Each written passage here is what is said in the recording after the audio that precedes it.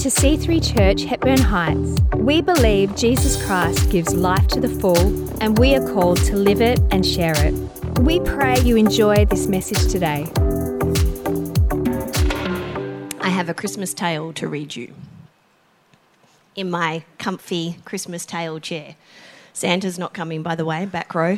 If you're wondering that's what this was for, not that. No Santa this morning. I have a tale to read you. So lean on in and get ready as I read this morning. On this bright and sunny Sunday morning, let me tell you a tale. A tale of simplicity, a tale of reality, a tale of experience, all painted with a Christmas brush. Chapter 1. It is a tale that begins a little while ago, October 4th, to be precise. And as this family had become accustomed to, they were set for a day of adventures. This family, some of you know quite well. A family of 5 who were spending their days and nights in an adventure of international proportions that had been 10 years in the making. They had seen and tasted and heard some wonderful things, some strange things, and the occasional troubling thing on their adventure just thus far. And on this day, like many others before it, they were set to be driven by another to their day's destination. Clean and fed and dressed and ready, the car that was to take them had arrived. And like they had numerous times before, they delicately peered in the window to see who would be driving them today. But before they could get a good look at him, he was out of the car and padding his way towards them, that small family group standing roadside. Shoes. His shoes were what first caught the eye of the middle one. Shiny shoes, black, snakeskin-like, with those little superfluous tassels hanging in the middle. And as the middle one's eyes moved further up his person, she was struck by the whiteness of his pants and the crisp, dense pleat in the perfect centre. Without even the hint of a smile, he thrust his hand out. Jermaine, well, as we'll call him, says, "Are you ready?" It was only at this point the family noticed the car before them. It was as shiny and as black as Jermaine's shoes. Jermaine was already then in and seated, and having pressed one of the many visible buttons, the doors seamlessly and beautifully slid open. The first thing the eldest one then saw was the pristine and foreboding black interior. "It's all black," she squeaked. "It's all clean," said the mother. Feeling like they were stepping into a movie, all 5 of them moved precariously into Jermaine's car. Immediately, they felt the need to sit perfectly straight with their shoulders back, and it felt a little hard to breathe. Because let me be clear about something here. This family of 5 is perfectly ordinary. A family made up of 3 muddly, bumbling children, 2 of whom were on the cusp of teenagehood, and 1 who was an especially normal 8-year-old boy. And then there was 2 parents who were doing their very best. Well, most days at least. And they were, for the most part, 3 well-behaved and likeable children, but they were children nonetheless. And children not so accustomed to travelling in strangers' immaculate cars that they later learnt were worth at least $60,000. And so the journey began. The journey, the family soon learnt, was a good 40 minutes drive. 40 minutes of shallow breathing and sitting perfectly still, and silence, as they soon realised, was Jermaine's preferred noise, unless it was the sound of his own voice or the purr of his prized engine. But more on that in a minute. It only took a few moments to be on the open highway and for Jermaine to press firmly on the accelerator and drive at a speed that this family was unaccustomed to. And with that, the commentary began too. Not entirely directed at anyone, but more at a general audience who would listen. "I'm a music producer," says Jermaine. "My car is important for my image, you know. It's all about the hustle." Whilst keeping to this spectacular speed, Jermaine fiddled with his phone to find a particular song, and the thudding beat began with the occasional expletive. "This is my work. Swift lane changes. This car is beautiful. I needed to spend this sort of money because I needed to, you get me? Hey, are you playing with something back there?" Mother turns around and glares at the youngest, who is sitting behind her, and gives him the very wide eyes reserved for such occasions as this. The youngest furiously points at the roll-up blind, gently banging on the window. The youngest holds it with his hand in a rather panicked motion. "Sorry," Mother directs at Jermaine, as she wishes the trip would be over. But then again, they are going clearly fast enough, and she didn't want them to speed up in any way. Before long, they have turned off the highway and are pulled up at a set of traffic lights. And as the next red light comes, the car next to them gives wide eyes out their window, and Jermaine, clearly thrilled, faces forward with a confident but measured smile. And so, for the remainder of the journey, the car speeds whenever it has opportunity to do so. And there is lots of talk of money and status and image and fame and hustle, although the five of them in the car aren't altogether sure what that word actually means. It is a long and uncomfortable trip. Clearly not because of the plush seats, the perfect air conditioner temperature, the gently scented interior, of course none of those things. It's uncomfortable because none of the three children feel that they can move a muscle. And because Mother certainly doesn't want them to move a muscle, and because Father, who is up front with Jermaine, is entirely tired of hustle talk and well aware that the rest of his family behind him are sitting like statues. Upon finally reaching their destination, Jermaine spends some time finding an appropriate parking spot. And by appropriate, that means that one that is completely undercover and not near any other vehicle, so as to avoid any sort of damage to his very shiny vehicle. And no sooner upon pulling up, a woman sitting in a car close by gets out and starts moving around shiny Jermaine's shiny car and wolf whistling. "She's a beauty," the stranger says. Yes, she is," says shiny-shoed Jermaine. Around this point, the family begins their subtle departure. Carefully and delicately getting out of the car, they form a small, quiet clump. And Father goes over to Jermaine, now deep in conversation with the stranger, and says, "Thank you." Without looking up, Jermaine makes a small, wave-like hand gesture, and then Father turns towards his family as they make their way to the destination's entrance. And when firmly out of earshot, middle child says, with pleading eyes, "Can we please not ever go with him again?" Chapter 2. 15 days later, at an entirely different location, the same family is set out for another day's adventure.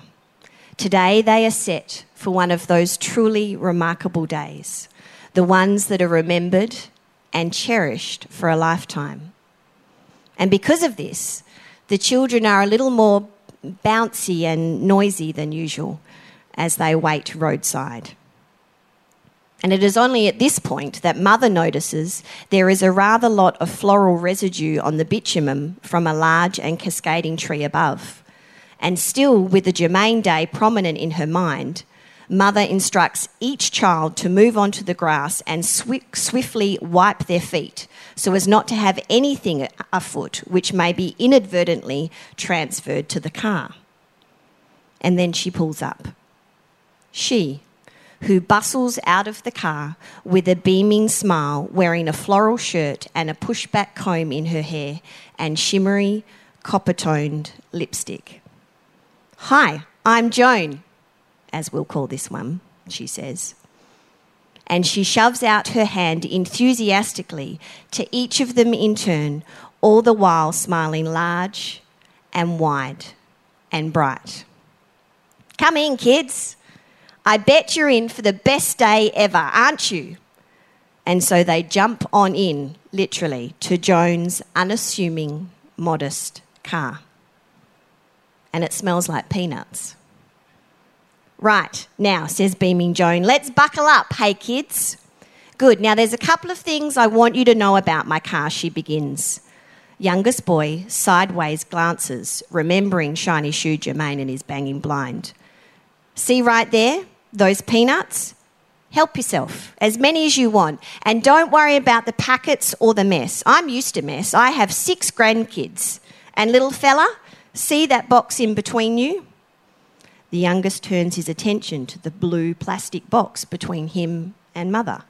"That's plugged in, and it's got plenty of cold water inside," Joan says. And sure enough, the youngest opens it to discover it is a small portable fridge filled to the brim with bottles of cold water. And promptly, because of course he would, he grabs one out. And then, once Joan, having checked again the entire family is safe and secure, pulls slowly away. "I just love doing this," she exclaims. Father asks her why. "Well," she says, "I no longer work. I'm retired now, but I found myself getting a little bored and lonely at home, and so I started driving because I just love people."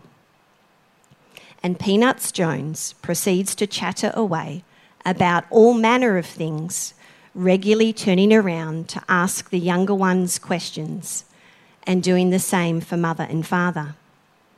And in the background plays country and western tunes that the family have never heard. And she gives lots of helpful tips and insights regarding the day that they have planned. And they all learn pretty quickly that Joan has frequented this place many a times, with many of her grandies in tow, and she loves it as much as she hopes this family does too. And within what feels like a few moments, they are already at their destination. And Joan gently pulls up in the best spot she can find to make their final walk easy and simple. "What a pleasure it has been to drive you today," says beaming Peanuts Joan. "Did you guys want to take any more snacks with you?" The youngest fills his pockets, because that's what the youngest does. And before they know it, Joan is pulling away while smiling and waving out the window. And all 5 of them stand there feeling a little in between. "We won't see her again, will we?" the middle one asks. "No, we won't," says Mother. And they all feel as if they have lost a friend who they only knew for 20 minutes. Epilogue. The story of Jermaine and Joan is a true story, with the fitting amount of literary flourish to emphasise a couple of key thoughts, just like all good tales should. See, this is essentially a tale brushed with Christmas sentiments. Nothing new, mind you, but ones that are good to be reminded of again amidst this Christmas bustle. We live in a world, a country, a city immersed in the new and the shiny and the self. And like shiny Jermaine's shininess, this can be seen through. It is a shininess that is neither long-lasting or truly appealing, It is a shininess that actually tastes unpleasant in our mouth. It's a shininess that shouts itself from the rooftops and that always has itself on its mind. And whilst this shininess may be the popular, the beautiful, the fastest, the nicest, the most expensive, it is certainly the shiniest that vies for our attention the most, especially at these times of year. But like Shiny Shoe Germain, these sorts of shiny experiences, these moments, these sorts of shiny people can actually leave us feeling hollow and icky, like an itchy, ill-fitting woolen jumper in the heat of the Australian summer. But then we have Joan. Ordinary Peanuts Joan, who is a little bit bumbly and perfectly ordinary and not actually very shiny at all, but who actually shines bright. Shines because of her interest of others. Shines in her everydayness, in her care, in her simplicity, in her authenticity, in her love.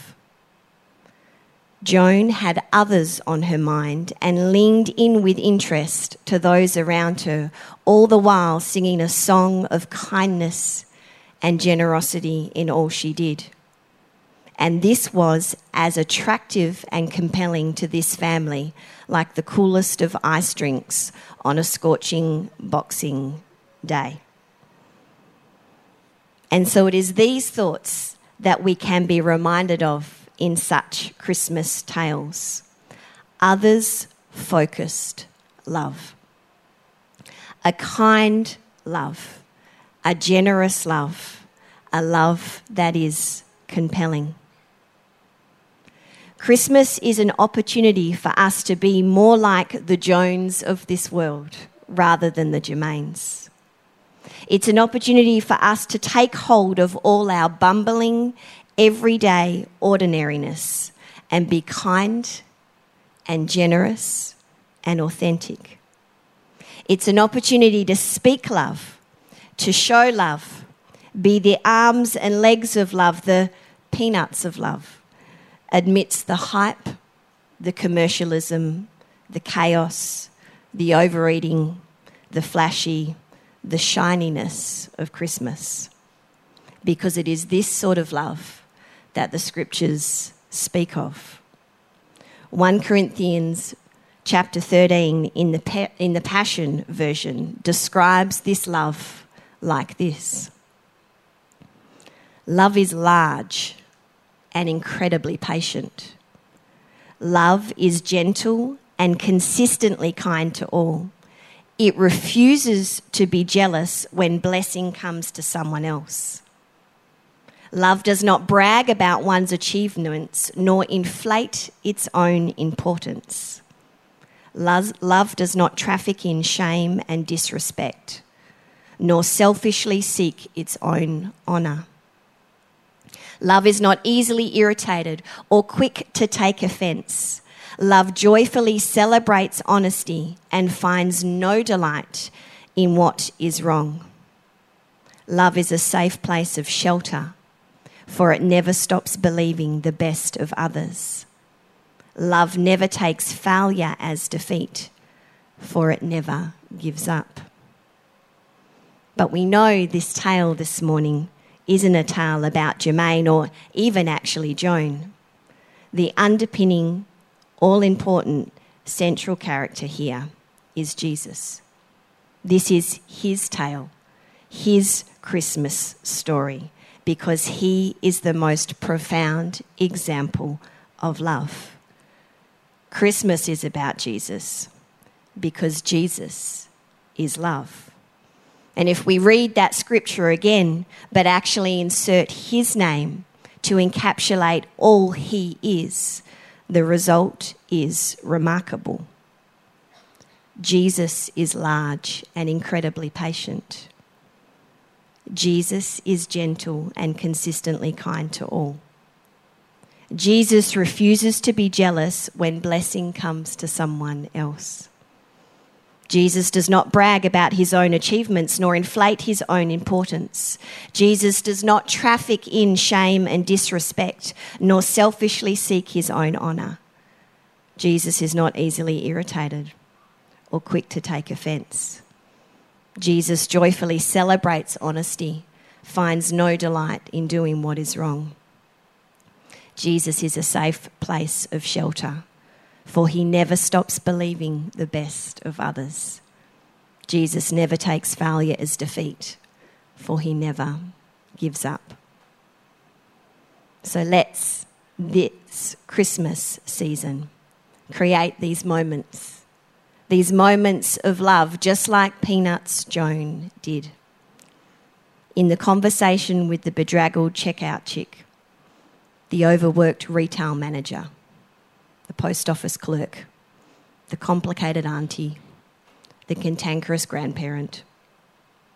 Let's be that large, patient, gentle, kind, others-focused Jesus love, because those are the hallmarks at the centre of this great tale, this great Jesus, our tales. Let's love like Jesus this Christmas. Amen. Thanks so much for joining us here on our podcast. We encourage you to let this word further help you live and share the life to the full that Jesus gives. If you want to check out more about our upcoming events, service times, locations, or to give online, go to c3hh.com.au.